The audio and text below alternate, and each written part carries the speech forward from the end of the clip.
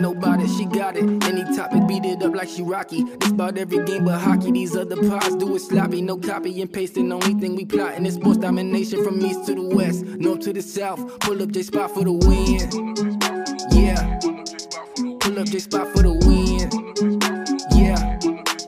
Guarantee it's going in. Yeah. Just pull up J Spot for the win. Yeah. We got Nelly with the news, double lose. Don't be misconstrued. These is all facts, from the contracts to the combat, from the end zone to who at bat for the win. Yeah. Just pull up J Spot for the win. Yeah. Pull up J Spot for the win. I want to welcome you guys to another episode of the J Spot. Thank you, one. I always like to start off with thanking everyone for listening to all of the episodes. Make sure you guys go back, catch up on all episodes. This is my first episode of the new year of 2023. Had to take a little break in the new year, but I'm glad to be coming back, giving you guys some good content. So today I have my friend Kenyatta with us. We both went to Temple. He is now a basketball coach. So Kenyatta, please say hello to the people. How y'all doing? Thanks for having me on. Of course. So just talk a little bit about coaching and where you're coaching at and how that's going. Okay. I'm in my 5th year as the head women's basketball coach at Community College of Philadelphia. Prior to that, I did 5 years head coach at World Communications Charter School on the corner of Broad and South Street. Mm-hmm. I'm sorry to interrupt you. At the charter school, were you also coaching girls or were you doing men's? No, I was coaching boys. I was there from 07 to 11. The school closed down, and I had some success there. I helped build that program. Same with the women's program at Community as well. They both had winning traditions, and I was blessed to have the opportunity to build those programs into competitive teams. Mm-hmm. That's great. So what is the difference going from a high school to like the college level when it comes to coaching?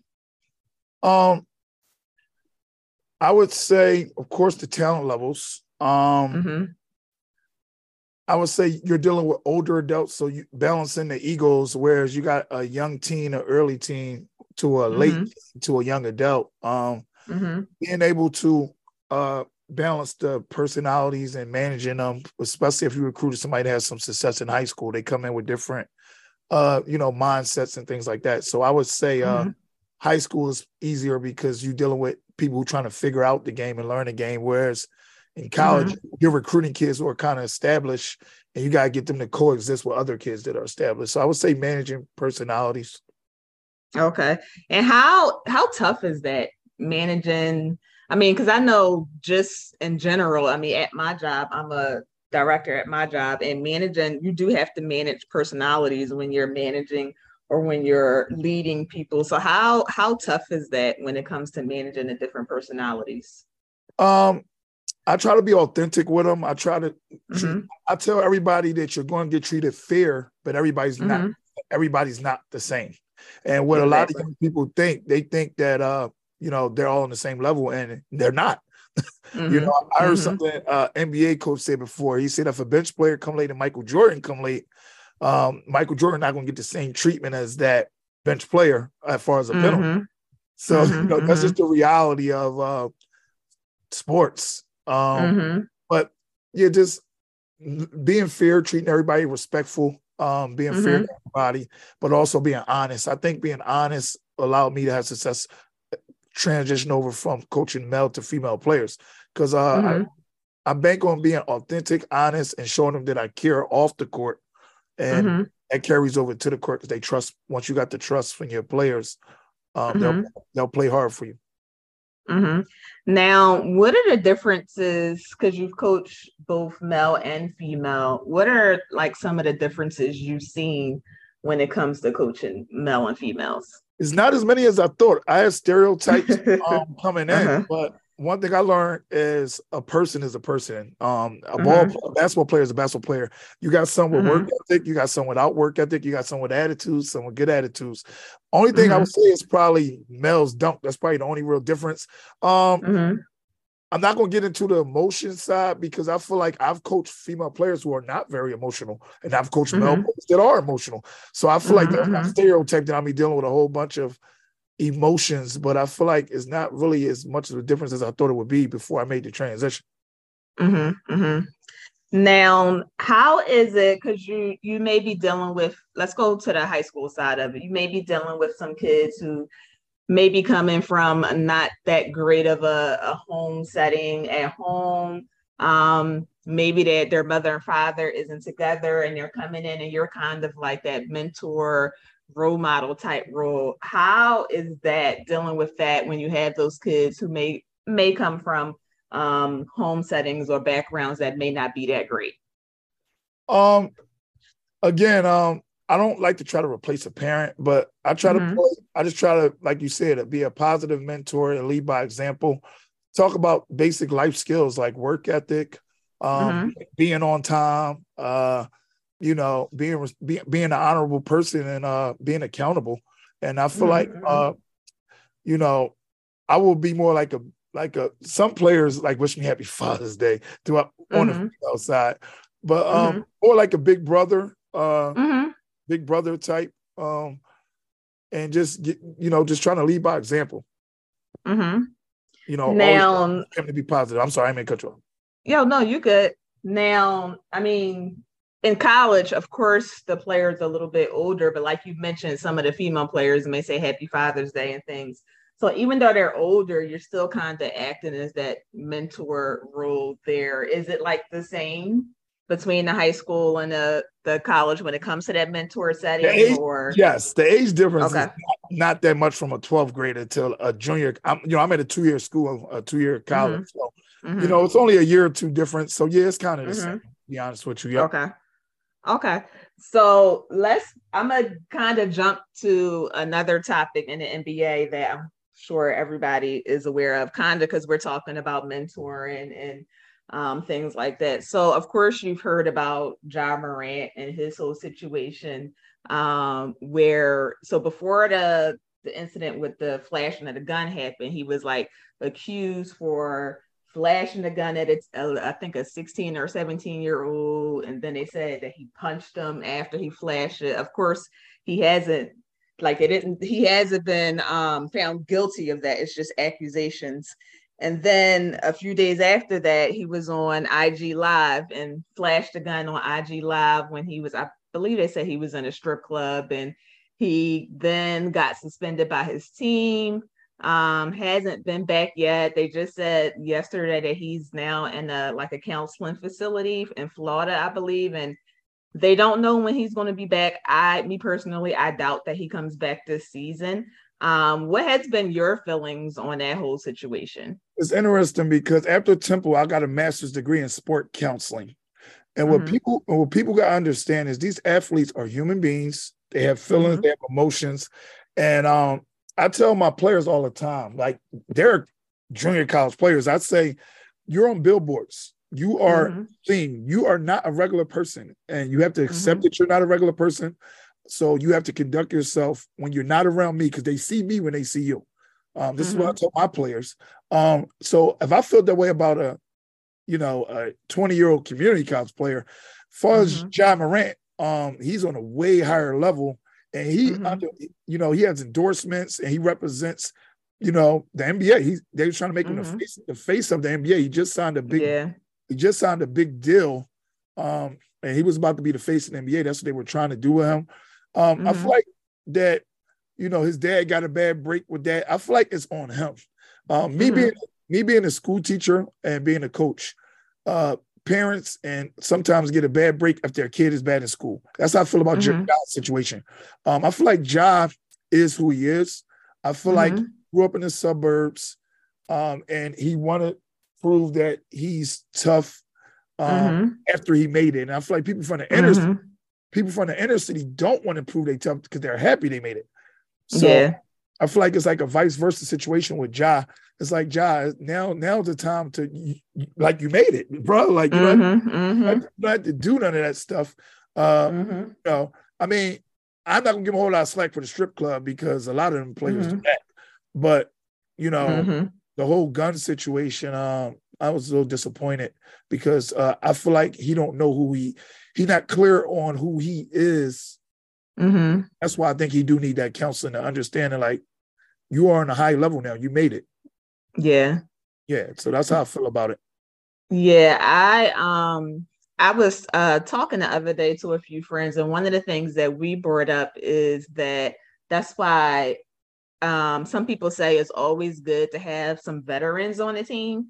Yes. I know that Memphis is, I believe they're like the second or third youngest team in the NBA. Like the age range is around, I believe, 24. I think Steven Adams may be the oldest player on that team.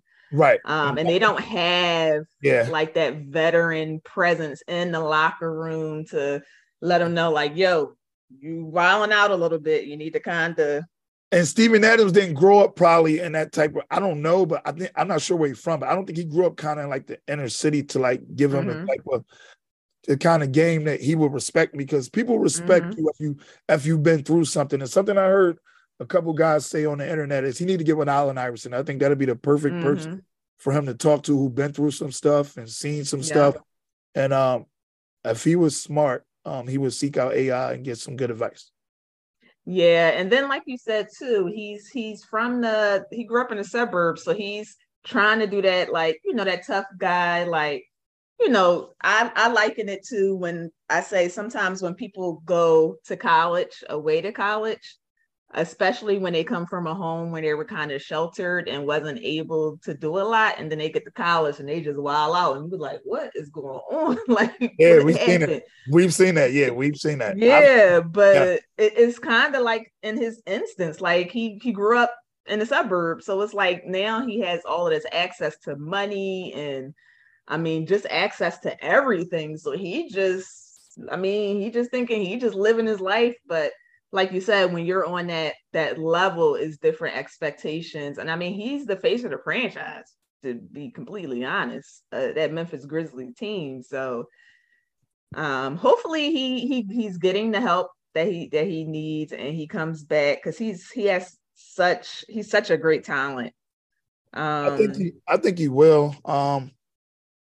The fact that he seek the help is respectful. Some people need help and don't even go get it. So the fact that he seeked it and he's actually being acceptive to getting it is a start. Yep. And then, you know, like I said, you're a coach, and, you know, you're mentoring kids, college kids. What are some, like, because they don't really ask, well, they may ask coaches this, but coaches, I don't personally think, may not talk about it a lot. But what are some, like, stresses of the job and of the duties that you have to do? And I got quite a bit I can talk about. Responsibility. All right, so All right, so some of the stresses of the job. By me not being on campus at community, it's a commuter school, and the players not living on campus and they traveling from different parts of the city. That could be a challenge for the players. In return, it opens up the door for accountability issues, like not doing work, not doing schoolwork, and becoming ineligible. My first 2 years. My first year, I kind of inherited the job. I got it late August, so I had no time to get recruits, so my record sucked. But then my first recruiting class made history. They were top 10 in the country, but I was able to keep 9 players. So by me keeping 9 players, I went undefeated. I won a championship. I won Coach of the Year. And then the next year, I start losing players for academic reasons. So now I played the whole second half of the season with 5 players, no subs. And then the year after that, I lost 7 players to grades and had to play with 5 players, no subs. So I played 3 straight seasons with 5 players, no subs the second half of the season, which is very hard for any coach to do. Actually, this year I had 1 sub this year. So it's very hard for a coach when you're not there to get them the academic stuff they need to stay eligible. So that's one stress. Another stress is dealing with the politics of the game. You know, sometimes, you know, officials can do some things that you probably don't like. I'm not going to get into all that, but, you know, you kind of... you don't want to get fined then. Yeah. You kind of know when political things are happening. I'm going to leave it at that. Okay. I'm going to leave it at that. Yeah. Okay. So that's a few things that can affect the job. Again, like I told you in the beginning, dealing with the personalities, players who think they should be playing more, players who think they should be playing more but don't put the work in, or get out there on the court and don't perform on the level that they should be, but still want to play as if they are. So that's something else that can be stressful about, the job, managing the personalities when things are not going to play away. Yeah. It's a tough job. Like you said, managing those personalities, that can just be tough in itself. So I always say coaching is a real tough job. Then you got a game plan for each team, and it's a lot. Now, do you think that you'll ever be interested in like a professional sports level? I'm open to the best opportunity for my career, honestly. Okay. I just pray about it, and if the opportunity presents itself, I'll be willing to try a 4-year level or even a professional level if the opportunity presented itself. That's good. Yeah, I applaud you for what you do, because like I said, I think that coaching is one of the toughest jobs out here. It definitely is. It definitely is. Now let's switch over to a little bit of some football talk, because I know you watched the Eagles in the Super Bowl, right? Yeah, I did. I'm a diehard. So what did you think of the Super Bowl game, man? Listen, I was rooting for y'all because y'all played the Chiefs and they're in the same division as the Broncos, so I couldn't root for them. But what did you think of the game? I mean, it's not fresh on my mind, but I'm gonna say things that stuck with me. I remember Hurts. First of all, I was not a big Jalen Hurts fan coming into the season. I'm gonna be honest with you. I feel like he inherited the job, and I feel like he was more of a runner than a thrower. And I thought that he wouldn't be able to get us to the point that he got us to. But when we made the trades and we got the talent around him, and I was with him from week 1 when he showed me he could throw ever since. So and then once he showed me that he could throw and he still had his running ability, I was like, wow, we got something special here. So he impressed me at a very high level. That's one thing that stuck with me about the Super Bowl. He made one mistake, and mistakes happen in games, so he made right back up for it. So the mistake he made up for it. I'm not going to blame him. I feel like the defense really, really let me down. I was highly disappointed in our defense. We couldn't get. I mean, I was disappointed in the field as well, but I'm not really an excuse type of person but I feel like the field did play a factor in us being able to get to Mahomes. Okay. I don't know if you are aware that there's a lot of issues going on with the field. Did you see that? Yeah, I heard about it. I heard that the players after the game was just talking about how the field was horrible. I feel like the Chiefs benefited from that more than we did, because we were known this year defensively for getting to the quarterback. I feel like that penalty that happened at the end was the deal breaker for the game. Okay. I feel like that. I heard Ray Lewis speak on it. NBA. NFL Hall of Famer Ray Lewis. He said you can call that every play what they call. And they normally let it go. I feel like that was the icing on the cake for us. When he threw that flag, I feel like that was a tough one to be thrown at that time of the game. I feel like the players should have decided that game, and I feel like that wasn't a catchable ball. Now, if it was a catchable ball, I would see why he threw it, but I feel like it wasn't. But at the end of the day, they executed better in the second half, and our defense stayed in Philly. Yeah, man, the Eagles defense that second half was just the fact that they let them come back like that. But Jalen Hurts was the best player on the field. That Super Bowl, he definitely was the best player on the field, and I agree. The call, that definitely, like you said, like Ray Lewis said, that's something that happens on every play. I feel like you probably can call a penalty on every play. And then that instance, you do got to let that go and just let, like you said, let the players decide the game. I would have loved to see Jalen Hurts have the ball. And I think it was like under 2 minutes to see if he could drive down the field. So I think that was disappointing as a fan because you just want to see that. Now, do you think the Eagles, with some of the offseason moves they've done so far, do you think next year they'll be back? I'm one of them people. I don't live life like that. I'm a live for the day person. Tomorrow night promise. I heard Kobe Bryant say that before. I live for today. Tomorrow night promise. That's why I was highly disappointed because there's no guarantee that we're ever going to Super Bowl again. There's so many things that got to be into your favor. So many injuries can happen next season. We could lose Hurts next season, and that would ruin everything. So, Noah, I don't think that far ahead to answer your question. I can't say yes or no.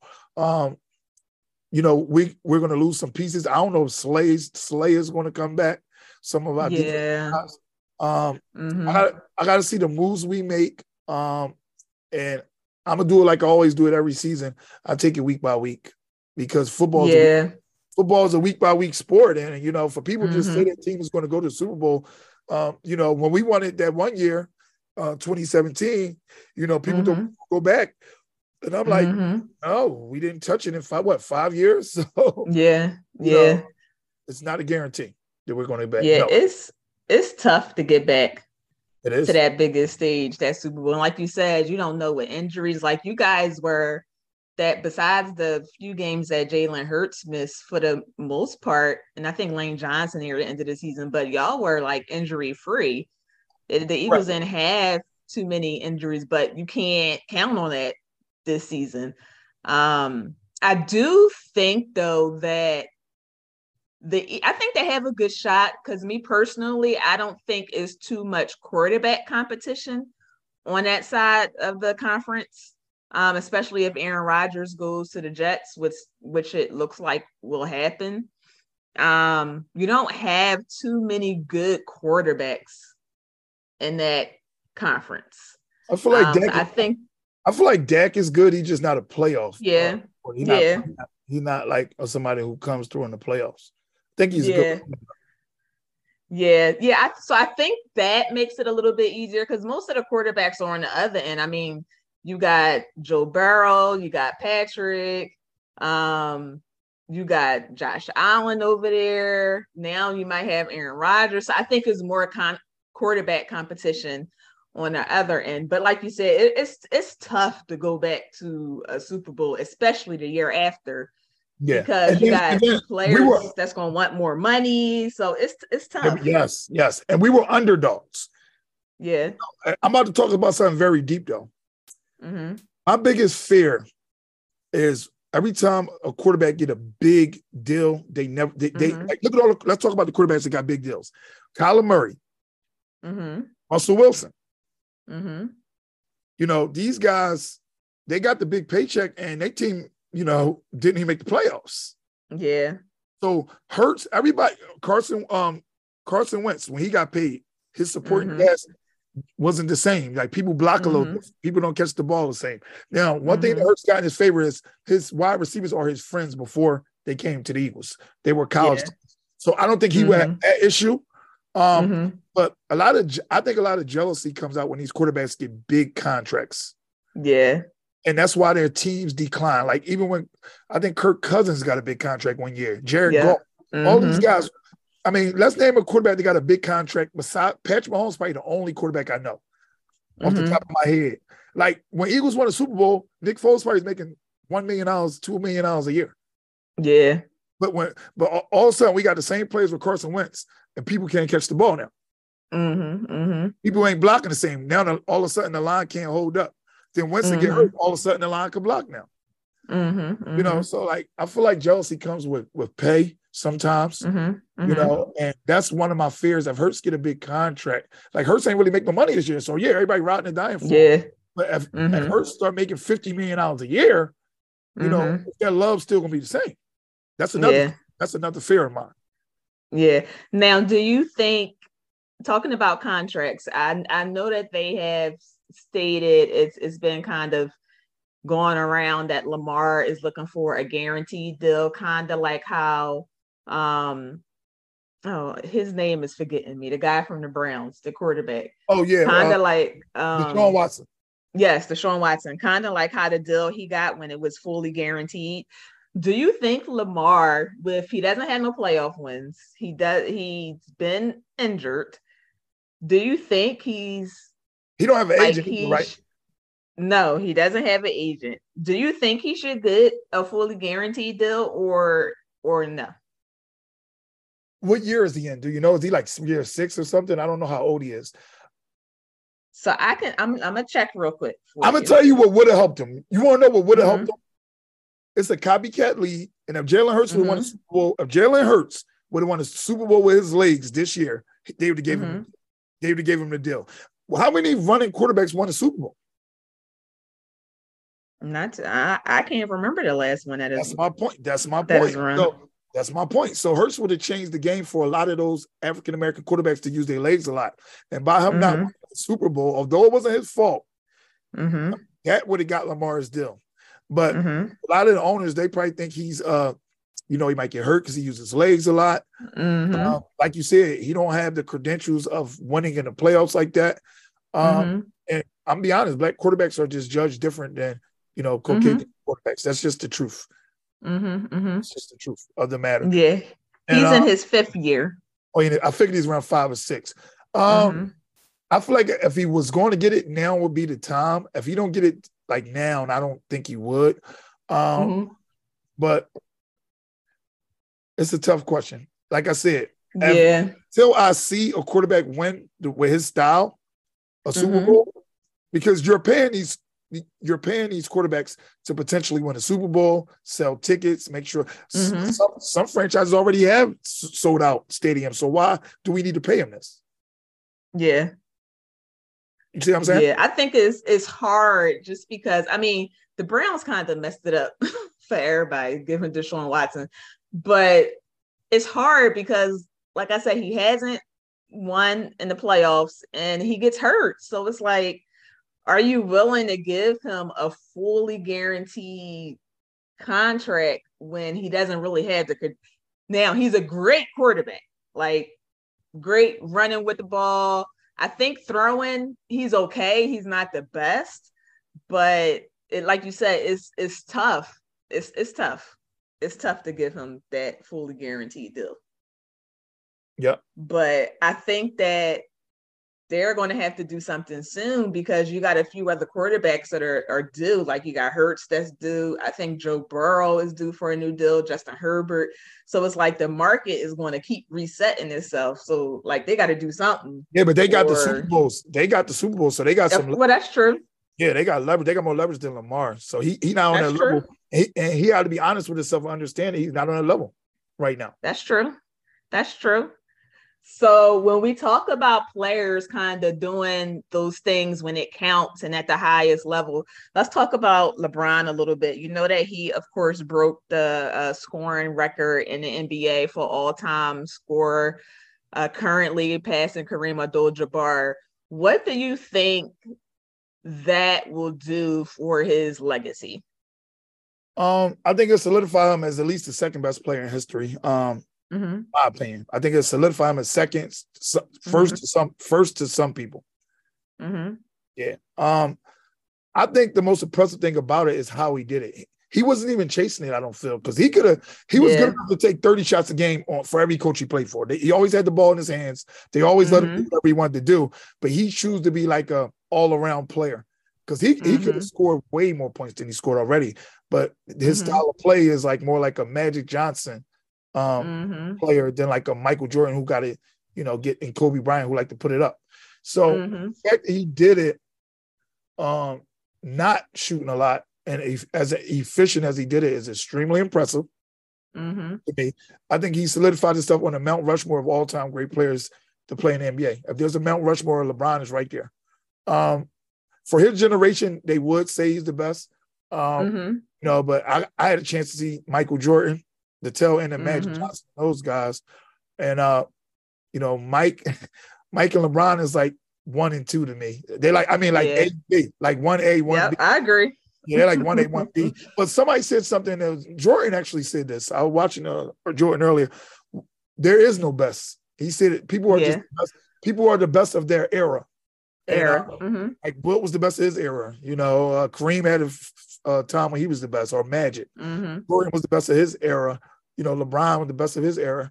And LeBron's starting to pan out, kind of fade, get a little older. It might be KD or Steph Lee for a while. So I agree with Mike. It's too hard to say somebody's the best because what is it based off? If it's rings, Russell not the best to me. I don't like. I watch his style of play. Bill Russell got more rings than everybody. I don't think he's the best. So we can't just say rings. We can't just say points because if Jordan played 20 seasons, he would score probably more than LeBron. Jordan played probably like 5 or 6 less seasons than LeBron. So it's just too hard to say somebody's flat out the best player. Everything is opinion based, but I think what Jordan said make the most sense. I think LeBron be a little bit arrogant about it, calling himself the GOAT. And a lot of people say Jordan never even called himself the GOAT before. Yeah, I agree. I think if depending on who you ask, like you said, you're going to get, for me, it's Jordan because I saw Jordan play. I remember I was at a little prom, and instead of us being at the prom, we probably were not probably, we weren't supposed to be in here, but we was in a little hotel bar watching the Bulls game. Like, we wanted to see Jordan play in one of the finals games. So, like, for me, it was Jordan. I liked his style of play. I just like the way he's just like, give me the ball. I'm taking the last shot. I don't care if it's 3 people guarding me. I'm getting the shot up. That's just the type of player that I like. But like you said, if you ask people who grew up watching LeBron, then they're going to say LeBron is the best player. So I hear people say that a lot, that you have players who were the best in their era. I'm going to tell you why I can never say Kobe over LeBron. I'm going to tell you why I can, excuse me, I mean, cut you off. I can never say Kobe over LeBron, and I'm going to tell you why. Okay. They actually played head-to-head 22 times, and if I'm not mistaken, LeBron won 16 of those games. And the ones that Kobe did win, it was in like his first years in the league when he had Shaq with him. So he averaged more points, more rebounds, had more assists, and shot a better field goal percentage in head-to-head battles, and he beat him 16 out of 22 times. So when people try to say Kobe over LeBron, I'm like, no, he's not there. Because they played each other. Yeah. Like you, I have it 1A and 1B. Like that's how close it is. I give Jordan the edge just because we came up on that, right? That's our era. Yeah, I came up as kids watching Jordan. Yeah. So, but it literally is. And I think just what even LeBron does off the court, like the community work that he does, his school, and you've never heard him in any controversy or drama or any stuff out, off the court. So it's he really has done it on and off the court. So I think that off the court plays into it as well. Now, what do you feel like the state of, let's start off with the West right now. Okay. We're going into the last maybe few games of the season, the season will be over in about maybe 3 to 4 weeks.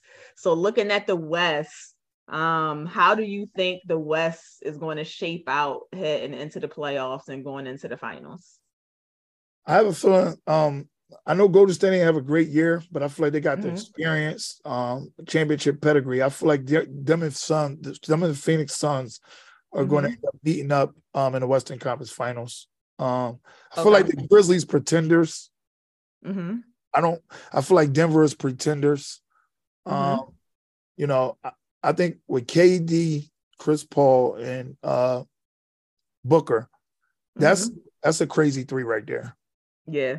Then they still got Aiden. So I think Phoenix might come out the West unless Golden State getting Steph and Clay and I'm playing at a high level. But I think Phoenix, but KD got hurt though, right? Is he out? He not out for the season, is? So they said that he'll be reevaluated, I want to say in about 2 to 3 weeks, which he probably won't come back into the playoffs because there's not that many games left. Yeah, right. So when I'm in season, I mean like totally done. Yeah. No. He'll be back. Oh, okay. Yeah, he'll be back in the playoffs. He'll be back in the playoffs. So if he coming back in the playoffs, they're gonna be a tough out because you have to deal with KD 1-on-1. it's kind of like when he's at Golden State. You're not going to be able to leave Booker open, so you're not going to be able to send two at him. You know, Chris Paul still make mid-range shots at a high level. And they got a couple other role players. They're going to be a tough out, Phoenix, with Kevin Durant. I think they got a chance to win the whole thing, honestly, as far as the West go. Yeah. Now, I know you mentioned Golden State. I agree with you. I think that with Steph coming back healthy and them kind of getting their groove back now, but do you think their road record is like horrible? Do you think that will hurt them in the playoffs, or do you think they'll be able to like flip that switch in the playoffs and kind of get rolling? I mean, I don't get into regular season playoffs. Is two different ball games, and when you got the experience they got, I feel like Steve Kerr don't really care about I don't want to say he don't care, but like, he got so much confidence in his team. I don't think he really worried about if he got to go a road or whatever. I feel like they got so much experience and championship experience that don't even matter. Once you in the playoffs, and you playing against guys who haven't been in those battles and had them lights on in the moments, you know, I don't think none of that. Yeah, your record means nothing once you get to the playoffs. Now, what do you think about the Kings, Sacramento? I think they may have surprised a lot of people. To me, Mike Brown, their coach, is the coach of the year, in my opinion. Just how far I was tough on Mike. Okay, you was? Yeah, I wasn't a fan of Mike. I wasn't a fan of Mike. Before he got to the Kings? Yeah, because this the first coaching job he did, in my opinion, that really, really impressed me. I feel like LeBron was like carrying them in Cleveland. And then after Cleveland, he couldn't even really get a job like that. Kobe he called Kobe up when he get the job, and Kobe like played him. So, Kobe didn't respect him and got him out of there in like a month. He didn't even last like a month. So, he never really showed me nothing as a head coach outside of LeBron, like, really carrying those Cleveland teams. So this is the first coaching job that he really impressed me. Like, wow, Mike Brown is really he has. Yeah, he showed me he a better coach than I thought he was. Yeah. Now, I know you mentioned Denver a little bit. They've been on top of the West for a minute now. So do you think they'll make some noise in the playoffs? Or like I know you said they're pretenders. Do you think that it'll be a first round exit? Maybe second. Okay.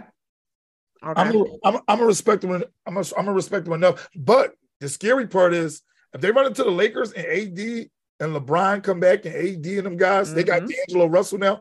Lakers is a scary team. I'm gonna be honest. If Lakers get in there, got to play one of the top seeds. I would not want to see AD, LeBron, and D'Angelo Russell in the playoffs. Yeah, I agree. The Lakers, they definitely got better at the trade deadline when they made some of those trades, and that Russell trade, I thought was a really good trade for them. D'Angelo Russell, that is, when they got him. And like you said, I think healthy, they can be a tough out as well. Whoever they play, I think that'll be a tough out for them. Now, let's look at the East. So how are you feeling about the East? Of course, at the top right now, you got the Bucks, Celtics, and Sixers. But how do you feel about the Eastern Conference? I feel like the Boston and the Bucks are probably going to make it to the Eastern Finals. I'm a diehard Sixers fan, but we still missing something. I feel like we need that small forward position to advance. I feel like Tobias don't bring enough for me. I feel like it was genius bringing Maxey off the bench. I always say that we were going to be a championship caliber team. Maxey would need to be a 6-man. Reason being, he looks to score too much for me. And he don't make a lot of people better on the court. He's a bucket getter. He reminds me of Lou Williams. So bringing him off, having a player that come off the bench that's a guaranteed 20 to 25 points in the playoffs, and that we used to get a small forward, just like a top 10 type of small forward player with Embiid and Harden. That's when I think Sixers would be ready. They still not there yet, and they need a couple of shooters too. I feel like Boston got some players, and I feel like they can be a tough out. They coached a good job for his first year, and the Bucks got the championship pedigree. So of course they're going to also be a tough out. I feel like the top 3 teams are the ones who are going to be there in the end for these. Yeah, I agree. I think the Knicks may make a little bit of noise. I think they'll be a tough out.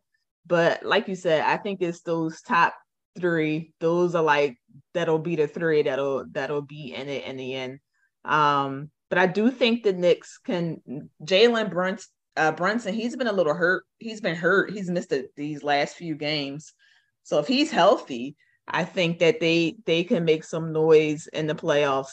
The Cavs, I don't know, because I feel like for me personally, Donovan Mitchell hasn't been consistent in the playoffs. Oh, sure. He kind of like in the bubble, and that's another reason. The way you feel about Mitchell is the way I feel about James Harden. That's another reason why. Okay. I can't say the Sixers are ready because he got to show me. James Harden showed me in the playoffs yet, in the big games. So the way you feel about Mitchell is how I feel about James Harden. Why for the Sixers is just they need that other player at the small forward to take the pressure off Harden. Yeah. Now, when it comes to MVP this season, who do you think the MVP is in the NBA? I did a little bit of homework on you, and I feel like Joel Embiid, in my opinion, was the MVP last year. He led the lead in scoring, the first center to do that in a long time. His team had a pretty good record. I'm real disgusted how they go about the MVP now, and I feel like when fantasy basketball came about, the credentials of the MVP kind of went down. It was more focused on like numbers, like for example, the triple double. All right, the first time that was impressive because he's the first player to do that in a long time to get the triple double. Okay, Joker is another player who always stay around the triple double. He put up numbers, but I'm old school. I like the MVP to be the top players on the top teams. And if your team is not at least like third, I think when Joker won it, what was Denver record? Were they like fifth or something like that? You mean last year? Last year. Oh yeah, they was like because to get to the playoffs, they had to win the play-in game because they had to play in the play-in. So yeah, they was in that lower end. Yeah, that's my point. So if your team is not at least like top two or top three, I feel like you shouldn't even be an MVP in my opinion.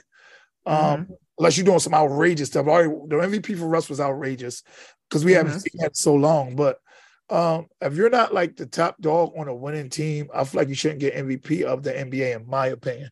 And if they get this man an MVP 3 straight times, I would, it just wouldn't hold the same. It wouldn't hold the same weight with me. The MVP wouldn't hold the same weight with me. Yeah, I think that's my whole thing. It's just like to get it 3 times in a row, like a 3 back to back.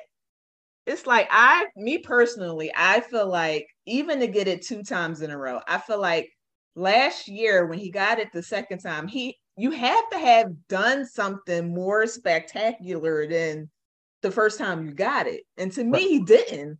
Right. Like to get 2 back-to-back MVPs, like you had to have done something that was just like, oh my goodness, like this was just. I went to the game. To me.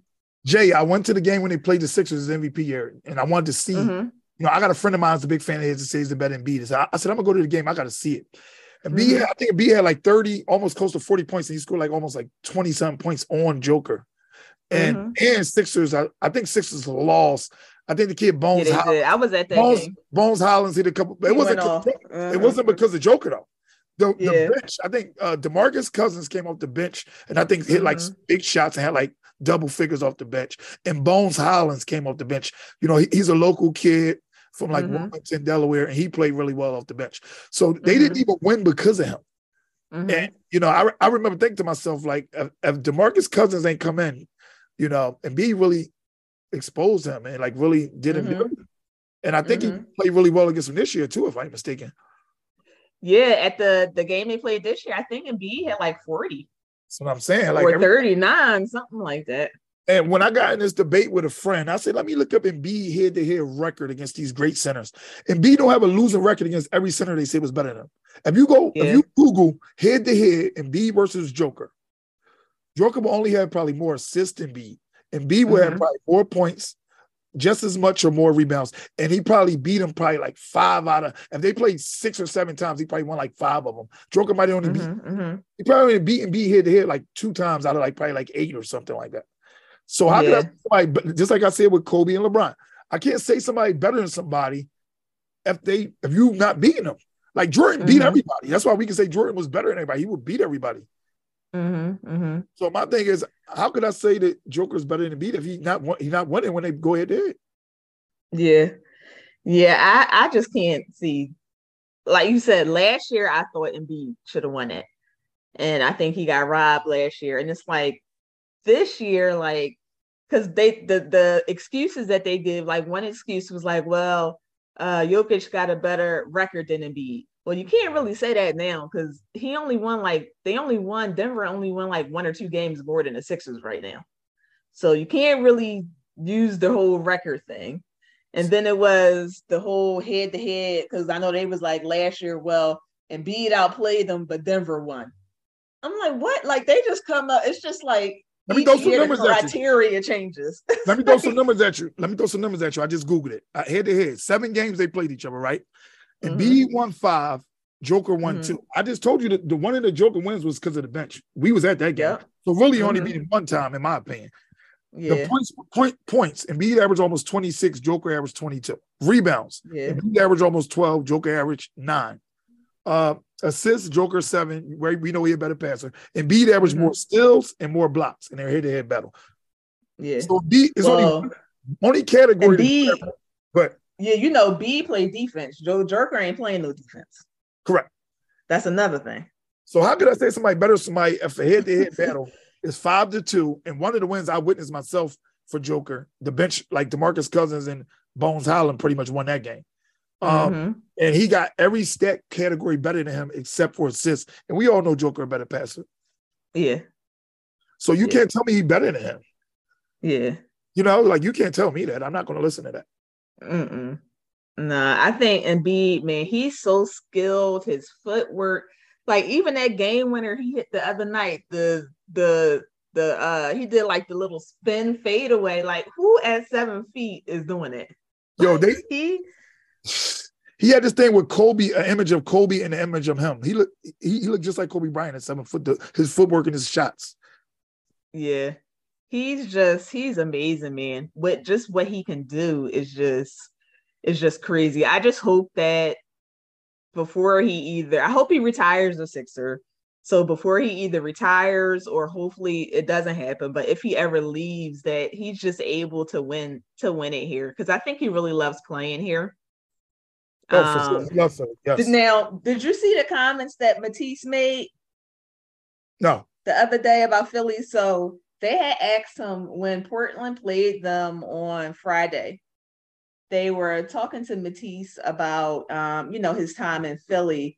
And in his comments, he kind of made it seem like it's a lot of pressure playing here and he kind of didn't enjoy it. And now like he's in Portland and he's enjoying it and he's having fun and he can like play freely. And so Embiid came out after the game and was like, he was a little upset about the comments that Matisse made and he just talked about how everybody can't play in Philly, which I do agree. I'm about to say there's some truth to that though. It is. Yeah, like everybody can't. He said everybody can't play in Philly. Like Philly is a tough town. Like you're just expected. They just expect you to win.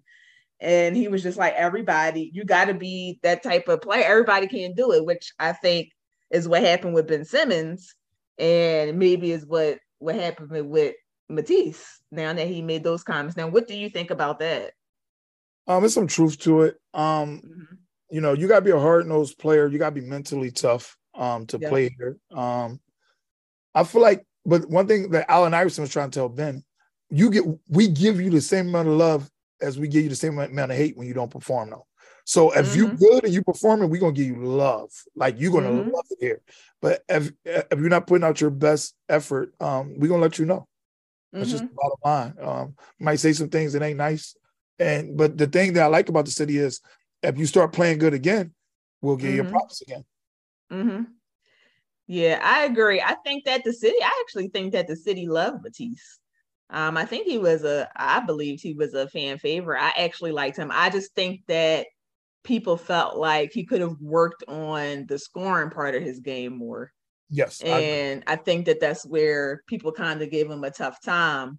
But I mean, you want that because they're going to double Embiid and you're going to get those wide open corner threes, and you got to be able to knock at least some of them down. Yeah, it's true. So yeah. So you said that you got in the West, you got the Suns or the Warriors, and then in the East, you got the Bucks or the Celtics, right? Yep. Now, do you know now who you think will go to the finals, or do you gotta watch to see? I was a guess. Happens? I mean, you want my educated guess? Yeah. I would say Suns in Boston. Okay. And then who you think will win out of those two? Boston got some experience. I think it'll be competitive, but if KD is healthy, I would personally like to see Chris Paul get his first ring, and I think Suns probably can take him out in 6. Okay. That's if KD is on his A game and Booker is on his A game. Yeah. I don't think that series would go more than 6 either way. But if I had to pick a team, I would pick the Suns because of Kevin Durant, depending on his health. Okay. All right. Now, before we end, I want to ask you one question, kind of going back to your coaching experience and coaching. There may be somebody who might be interested in coaching or who may be thinking about it. What's some advice that you can give someone who may be looking to get into coaching? So a lot of people don't know. I came from the bottom. Find you a good mentor. Be an assistant coach first and learn under a good coach.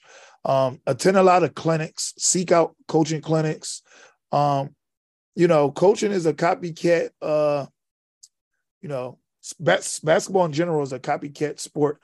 There's always somebody before us that did it. Like, for example, Kobe, study Michael and look how great his turned out.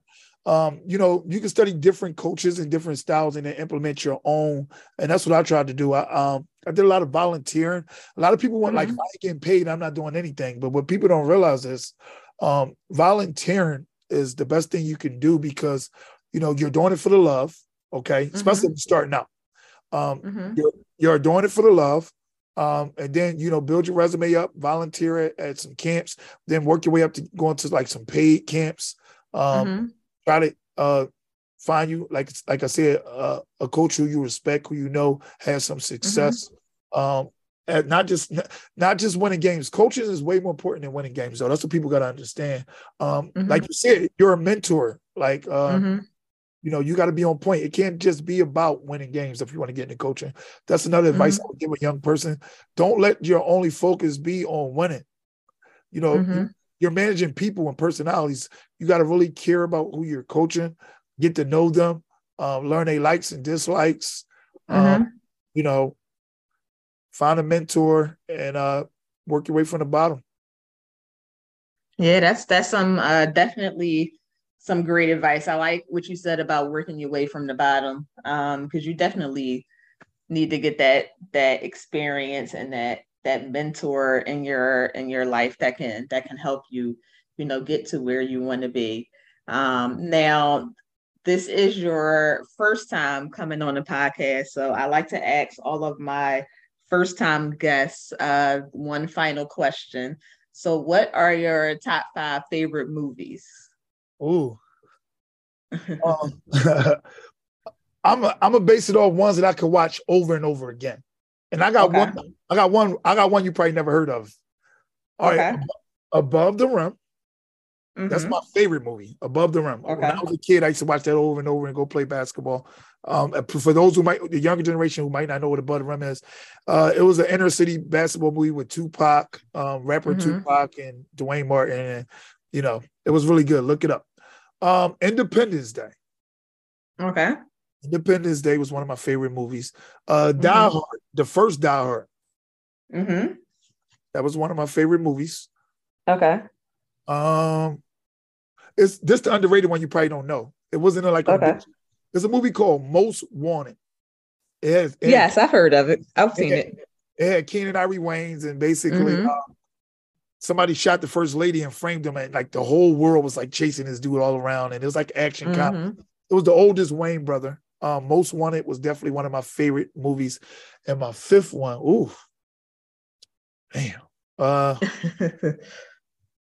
probably Friday.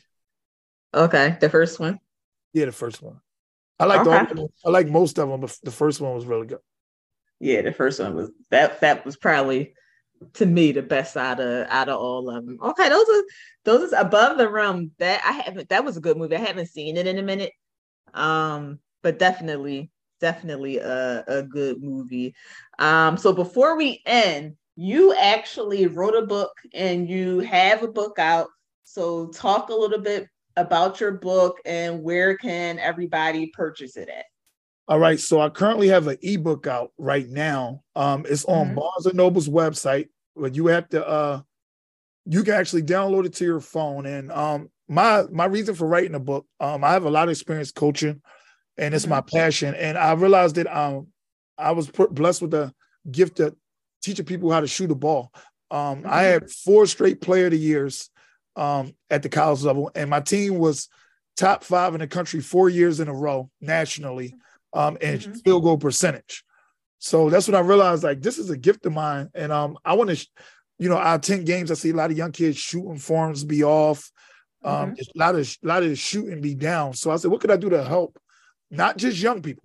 This book can help anybody from elementary to professional level. And the name of the book is Step-by-Step Guide to Improve Your Shooting Percentage in 24 hours. In 24 hours guaranteed.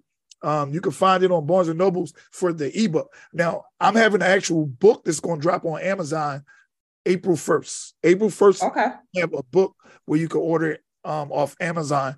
And it's really creative. I got shooting tips on every page.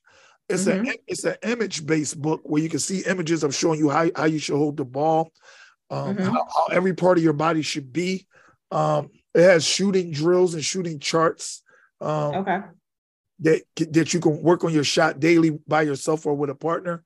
And I wanted to add another piece for the high school kids where they could actually learn about the NCAA recruiting process and things like that. So that's pretty much. Okay, that's awesome. That's awesome. So make sure you guys go when it drops on the 1st of April. You can get the copy of the book. But if you want to get it before then, you can go and get the ebook and read that to improve your shooting. I'm glad. I like what you said, that you saw that you had a gift and that you had a talent and could offer something for people, and you decided to put that to use and develop that book. So I think that's great. Along with you being a coach, I appreciate you being a coach because, like I said, I think it's one of the toughest jobs, and you're able to mentor young women. And I think that is a great thing. So I applaud you and thank you for what you do and what you are doing for our youth and our young women today. Want to thank you again for coming on and talking and debating and conversating and with me today. So I appreciate you. Oh, no problem. Thanks for having me. Thank you. So make sure you guys share the episode, like the episode. You can follow me on Instagram at the J Spot. Kenyatta, drop your Instagram real quick. Coach Killer 5. That's Coach, and then Killer is spelled Killa, then the number 5. So make sure you follow. And again, please support and get his book either on ebook or when it drops on April the 1st. Want to thank you all for listening, and until next time. Just pull up J-Spot for the win. Yeah. We got Nelly with the news, double lose. Don't be misconstrued, these is all facts. From the contracts to the combat, from the end zone to who at bat for the win. Yeah, just pull up J-Spot for the win. Yeah, pull up J-Spot for the win. Just pull up J-Spot for the win.